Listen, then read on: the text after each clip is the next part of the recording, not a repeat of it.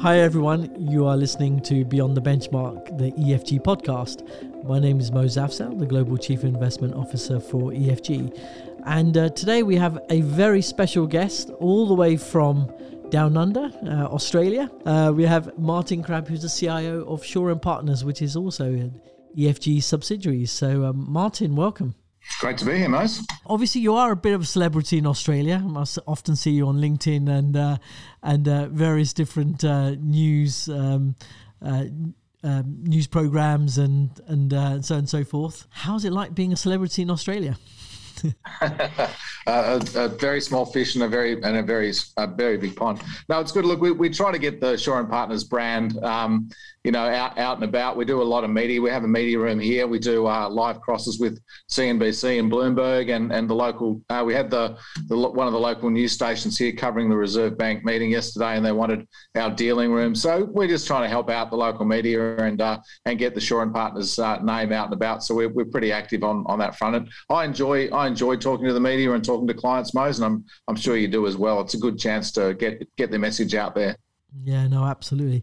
And thanks for joining this podcast. So obviously we don't get certainly on this podcast, we don't get a lot of time to talk about Australia. So we want to do a bit of a deep dive on exactly what's going on. We've seen Australia probably be one of the most successful countries in tackling COVID in terms of having lockdowns and getting people vaccinated and then now opening up. What do you think has been why has it been so successful, do you think, relative to other parts of the world? Have you seen the same sort of complaints in Australia as we have here in the UK or elsewhere in the way COVID was handled? Yeah, no, it's a good question, and probably next door to us in New Zealand, they've had a fantastic record as well in terms of fatalities and people who are ill. I think being an island certainly helps, Mose. I mean, you can shut your borders down and we operate a state-based health system, so every state in Australia has its own borders. So locking down the country, which New Zealand obviously did too, to any sort of new arrivals, making sure they're quarantined and making sure they're isolated and so forth. But then within each state locked down, so you couldn't travel from Melbourne to Sydney, and so all of that movement, which causes the spread of the virus, that was really locked down from day one. Each state also had a track and trace mechanism, so people had phone applications and things like that. So if someone did get a virus or get a positive test result, people that were in contact with them got notified very quickly. So they managed to sort of get that track and trace thing out really quickly. And I think it's probably just because Aussies are quite complicit. We've got the anti-vaxxers and all that sort of stuff, but the vast majority of the population are quite complicit when it comes to things of national interest. So whether it's bushfire appeals or flood appeals or whatever, Aussies do tend to rally around the cause. They're not too sort of anti-establishment on that front, not like, people in the southern states of the US and some parts of Europe. We're still struggling to get people vaccinated. So we were really good at controlling the outbreak, during 2020 and into 21. We're a bit slow on the vaccination, to be honest, Mose. I look at some other countries who are a lot more advanced on the vaccination. We started slow. We didn't order enough. We didn't order enough product, so we couldn't get it out into people's arms. Once we got the product, we got to 95% vaccination rates very, very quickly. So we're now in a pretty good situation. Our health, we're a rich country. There's only 25 million people, but it's about 2 trillion or probably 1.6 trillion US GDP. So it's quite a wealthy country. So we've got a good healthcare system. So we're not adopting COVID zero like China because they can't handle it, right? But so we've now got a situation where we're pretty much just letting people get it, which a lot of other countries are. So we've been very lucky, I think, being an island, having state lockdowns, doing track and trace, and also having a pretty complicit population have all sort of helped. So something that's very interesting, and I think the impact on the Australian economy has been far less than it has been, for example, in the UK and other economies. So let's pivot to the Australian economy as it stands today. Obviously, we have the post-COVID environment. obviously we've had big spike in commodity prices, and obviously Australia benefits from that. Maybe you can give us in terms of the state of the Australian economy at the moment, and where do you think the overall direction of travel is? Yeah, so the commodities are a real swing factor for the economy, and the mining only makes up like 5 to 7% of GDP, and it employs almost no one because most mines, as you know, are kind of automated these days. So in terms of the GDP impact, it doesn't look big, but it's a big swing factor. So we went from having, $40 or $50 iron ore, and, we shipped 1 billion tonnes of that a year, or 1.5 billion tonnes a year. So a couple of dollars in iron ore is a big difference. We've now got $140, $150 US iron ore, and the currency's been weak. So our terms of trade has been, like a lot of commodity exporters, going through the roof. So we're now printing, current account surpluses, which for Australia, for as long as I can remember, it was always a deficit.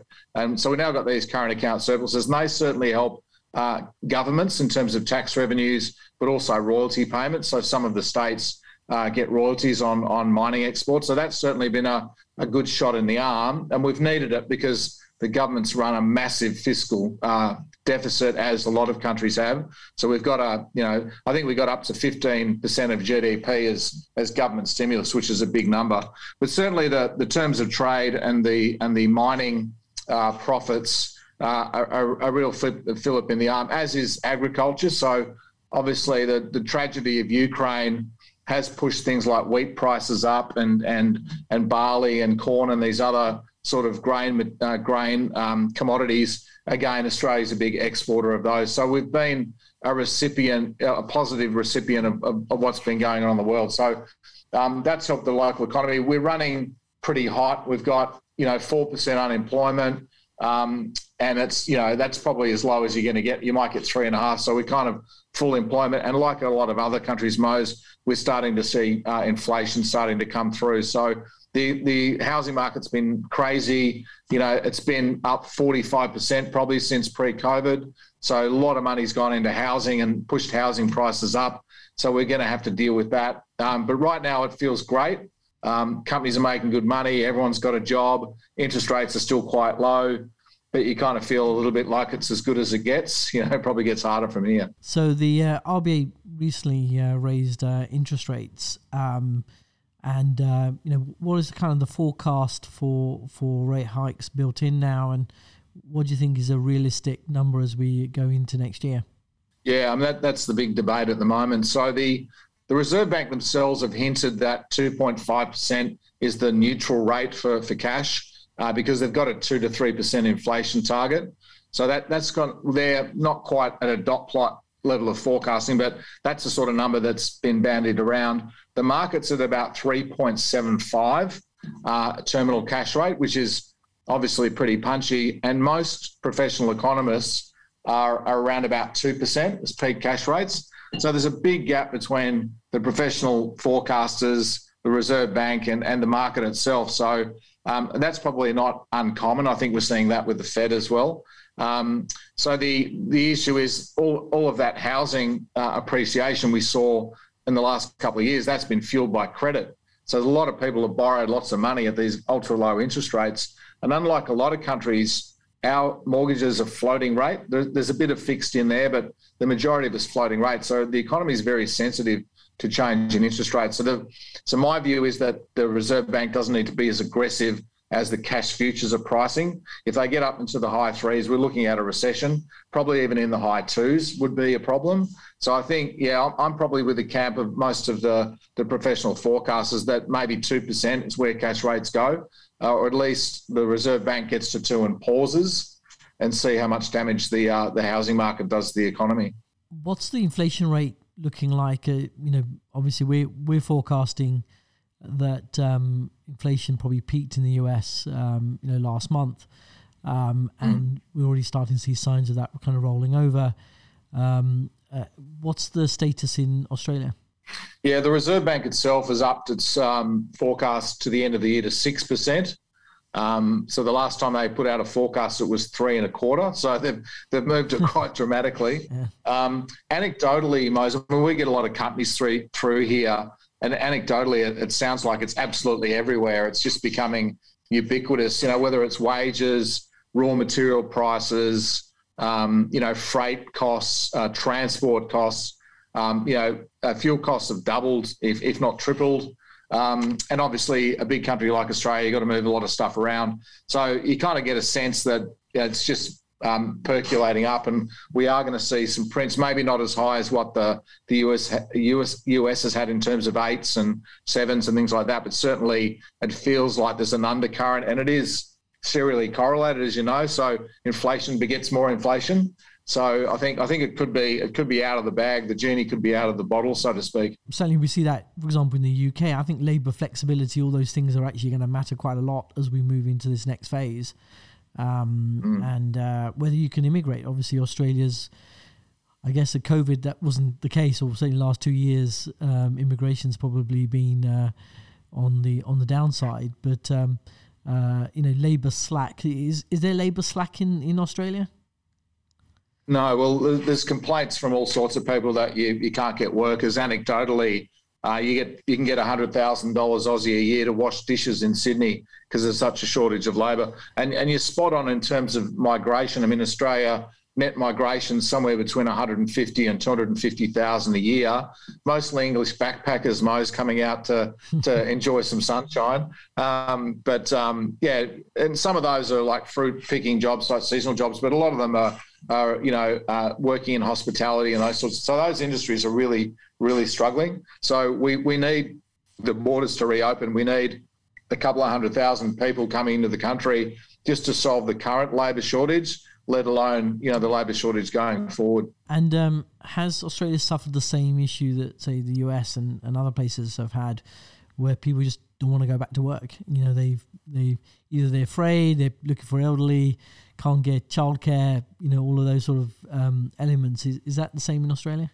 Yeah, I don't think it's as bad as the US, because I think the welfare or the sort of welfare payments that were put in place during COVID, there was definitely an element of while that safety net, we had a couple of things called JobKeeper and JobSaver, where the government was basically paying people's wages. Often the wages people were receiving were more than they were getting when they were working. So while that program was in place, that was a big issue. Now that's pretty much all been removed, and so it's back to the open market again.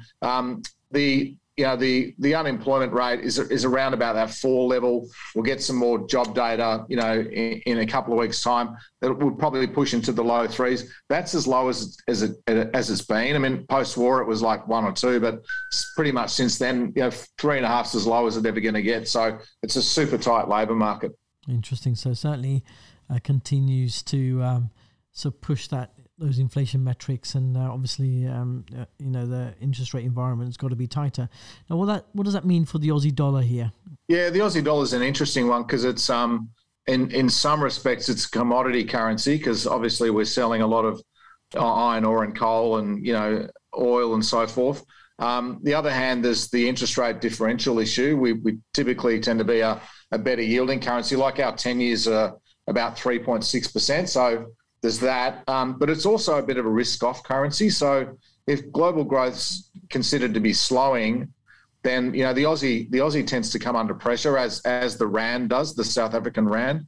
So a lot of investors look to sell the Aussie when there's a risk off or there's a slowdown in global growth. So that seems to be the view out there at the moment, is that if global growth's continuing to slow, that the Aussie stays under pressure. It's come down from 75 cents down to about 70.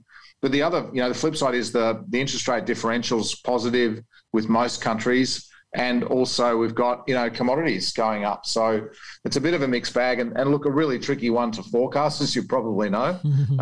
But yeah, I think the global macro amount of money overweighs the other one. So probably a bit more downside to the currency before we're finished. So pre the financial crisis, the big trade was always short yen, long Aussie, given the carry. Are we going to see that trade coming back, do you think? I mean, obviously, yen's been very weak over the course of the last, I guess 2 years now. But is that, are we starting to see that trade be put on again?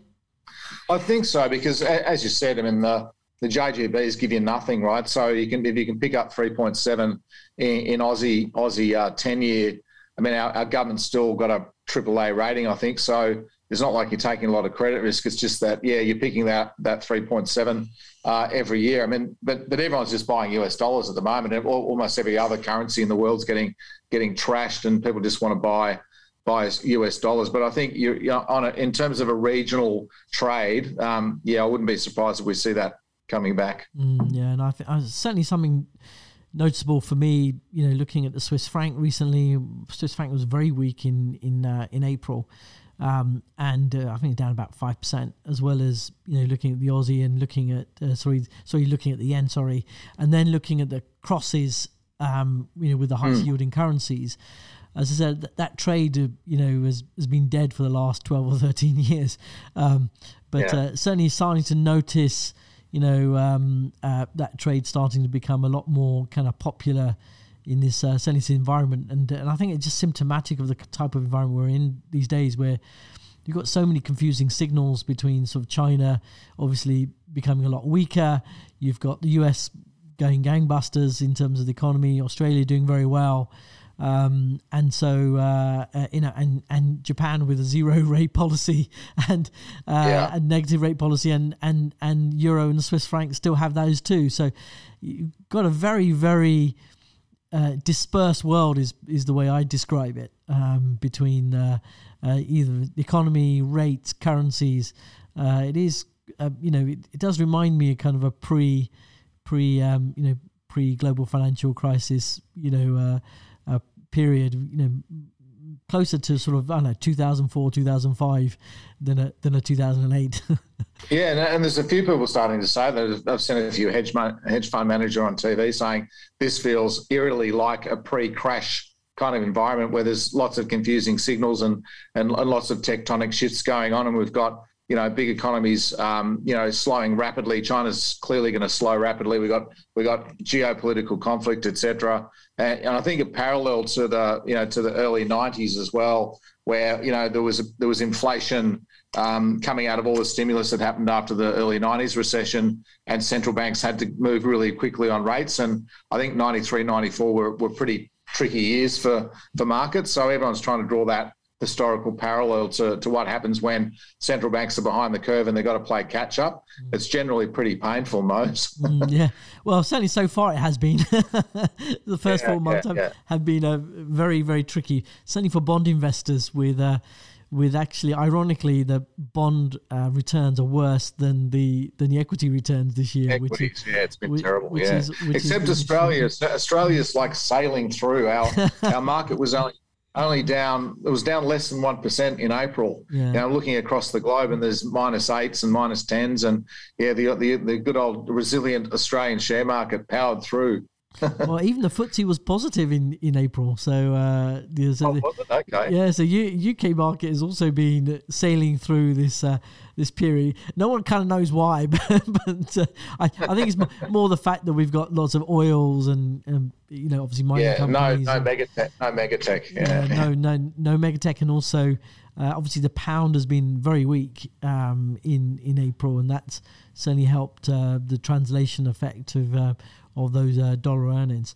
So let's talk a little bit more about commodity prices. What are your thoughts on the price of iron ore? Is it now on? It's going to be sort of marching lower, and I generally, we EFG at least, we downgraded metals, certainly excluding copper, which we think is more of a inventory and a structural story with electric vehicles and so on and so forth. But certainly iron ore is kind of the classic one. Certainly I find it really hard to make a strong case with the fact that China is slowing down.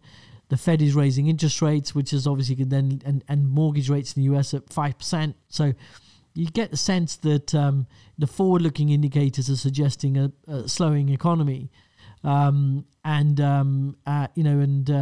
Commodity prices, of course, Russia, Ukraine has forced those prices higher. Are we starting to see some demand destruction, slowdown in China? I mean, what's your prognosis? Yeah, we're probably with the futures market on iron ore that it goes to $60 or $70 over the next 2 years from a sort of 140, 150. But supply is just incredibly tight. I mean, everyone is running flat out. Vale is back on stream now. All the Pilbara operations, Fortescue, Rio, BHP, they're all running flat out. No one's really got any new capacity coming on stream until the Chinese can get Simandou in Guinea, which is a really tricky deposit, bringing that on stream in the next few years. So there's no new supply for iron ore. So it just comes back to the demand issue you talked about, which is China construction. So obviously that economy is slowing rapidly because of the lockdowns. And, China traditionally goes to fixed asset investment as a stimulus because, it can get a lot of money out to a lot of people, create a lot of jobs, get a lot of activity going. The multiplier effect on fixed asset investment is quite high. So China tends to go back to mama all the time and go, right, we need to stimulate. Let's put more buildings up and let's import more iron ore and let's make more steel. So that's why we've got $140, $150 iron ore, despite the fact that our major consumer seems to be heading into a recession. So I think, all the analysts, and we speak to lots of analysts in the market, they've all got the same view. Iron ore's, $50, $60 longer term. Even the Australian government has a $55 US price in its budget estimates, and yet we're trading 150. So every day we look at the iron ore price, 140, 150, everyone upgrades the earnings. So the earnings just keep going up. They're paying massive dividends. So it's difficult to see the share prices underperforming, even though you kind of think we're going to wake up one morning and someone's going to go, why are we paying $150 for iron ore? We should be paying 100 or 75. And you kind of think that moment's ahead of us. So we're sort of we're underweight the sector in our portfolios, but we're not out of it altogether. Just because every day you go past, you get a begrudging upgrade to the earnings and the dividends and the cash flow, and so it's one of those sort of, it's staying higher for longer than people think. What's the LNG situation like in Australia? Are there sort of many quoted companies or businesses that focus on the LNG, given that it seems to be the focus at the moment? Yeah, we've got two very big, about to be mega cap. Woodside Petroleum, which is mostly liquefied natural gas, is buying BHP's petroleum assets. That deal will be consummated in the next couple of months, and that'll take them to about a 60 billion Aussie market cap. Another company we've got is Santos, and it's bought Oil Search, which is a PNG-based operator. That's got a very large LNG operation that they're developing. So those two companies make up, they're probably about 100 billion market cap between the two of them, and then it sort of drifts away after that. So a lot of investors, as you know, just won't go near that sector now. So it probably stays cheap. We've got quite a few listed coal companies, and they're trading on 5 times earnings and 25% free cash flow yields, but investors won't touch them. So coal's definitely coal feels like tobacco was 20 years ago, Mose, when you had those tobacco stocks and no one would buy them. I think gas and oil starting to look like that as well. These stocks are on single digits, very high free cash flow, pumping out dividends, but no one wants to touch them right now. Yeah, no, it's very interesting. We are starting to see some broker notes to say that certain dirty emitting commodities are actually ESG friendly.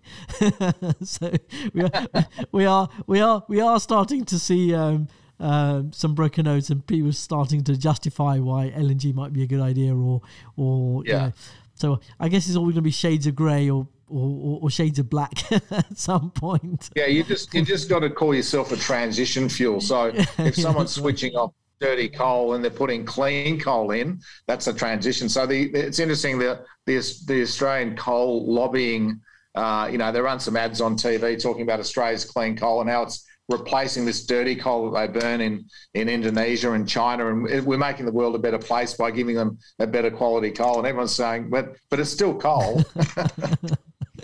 I like that phrase, transitional energy. So there we go, as an ESG friendly alternative. I'm not sure my ESG colleagues will agree necessarily.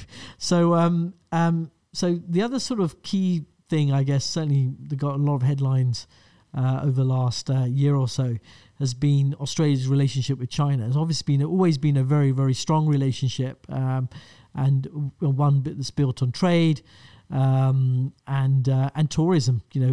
Australia's always been one of the most popular destinations for Chinese tourists. How's the relationship with China, these days, and what is the kind of overall direction of travel, given, I guess, China's longer term ambitions in the region? Yeah, the relations are not good, Mose. As you said, we're kind of reliant on each other. If they don't buy our iron ore, I mean, nobody's going to buy it. But if they can't get iron ore from us, they can't get it from somewhere else. So there's this kind of mutually beneficial relationship in terms of raw materials and so forth. And we obviously import a lot of stuff from China too. But relationships are pretty bad. So Australia's kind of stuck in a kind of post-World War II, foreign policy. We basically do what America does. Or the UK does, and that's illustrated with the submarine deal that was done, about 6 months ago, where Australia agreed with the UK and the US to build a nuclear submarine capability in the Pacific, which is kind of what are we doing building a nuclear submarine capability in the Pacific?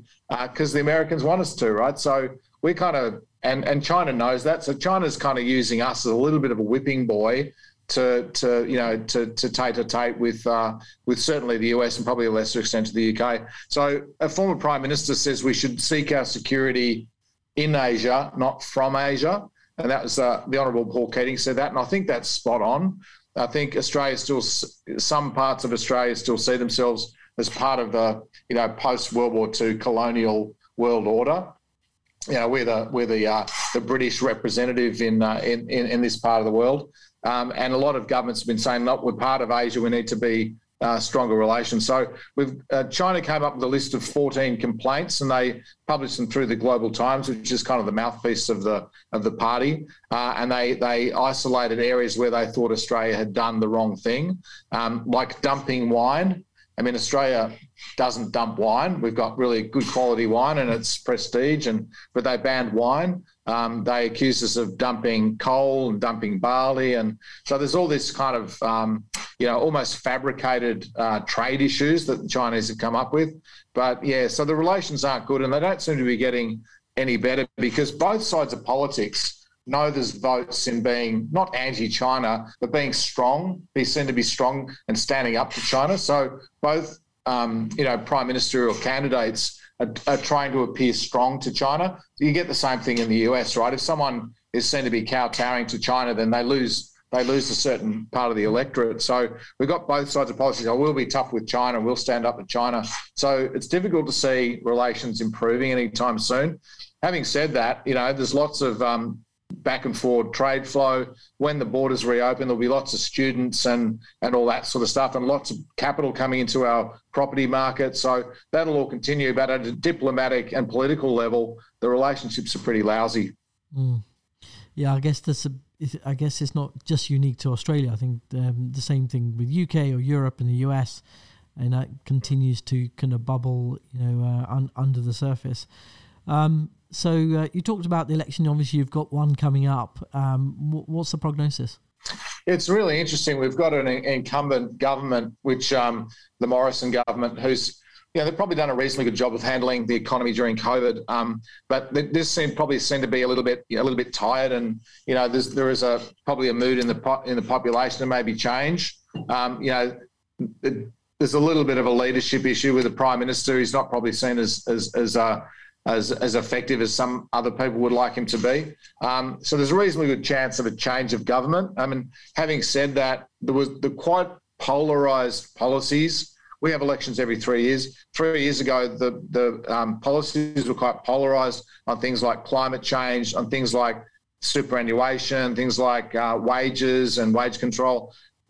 Labor got toasted at the last election. They probably should have won it, and they threw it away.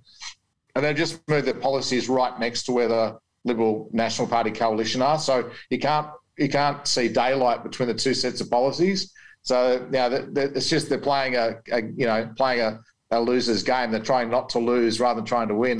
So I think a lot of voters are quite I suppose, disengaged. Even though we have compulsory voting, a lot of people are disengaged because they just can't see a lot of difference between the two. But we probably will get a change of government. We probably get a Labor government. But, like around the world, there's more and more independent candidates. There's more single-issue parties. So we'll probably see the balance of power being held by one or two of these, special interest groups, and whether they're the Greens or whether the One Nations and the United Australia Party, which is the other side of the political spectrum, and the Labor Party will probably have to form a coalition of some sort with the Greens or with the left side of politics. Or if the Libs get in, they'll have to form a coalition with the right side of politics. That's very common around the world, right? So we'll probably see something like that. But the market, the institutional investors I talk to don't see it as being a market-moving issue, that we get a change in government. They just see more of the same. Yeah, I guess once they've all merged together or get so close together, it becomes less and less, market moving. So I think that certainly sounds about right, I think. And what we're seeing in many other countries as well, even here in the UK, obviously Conservative parties in power, but Labour have tried the far left, and it didn't work out very well. And they're certainly moving closer to the right, and I suspect if Labour even has a chance over the next few years, it's going to have to be with a very middle of the road policy stance. And I suspect and again, it won't necessarily be market moving as Jeremy Corbyn would have been in the last UK election. Very good, excellent. So, Martin, thanks for coming. I think it was very, very interesting commentary. Learned a lot today, which is always good, as we always like to do every day in this business. So certainly we'll love to have you on again soon to give us an update of what's going on in Australia and the outlook for a hell of a lot, be it geopolitics to mining to energy. So thanks very much for coming on. Very enjoyable, and look forward to seeing you in person in the not too distant future, Mose. Yeah, no, absolutely look forward to it. So with that, we'll wrap up the podcast. So thank you very much, everyone, for listening in. If you do have any questions, either for me and indeed Martin, please send an email to beyond@fgam.com, and we'll be sure to pass it on to Martin. So with that, thank you very much, and we'll speak to you again soon.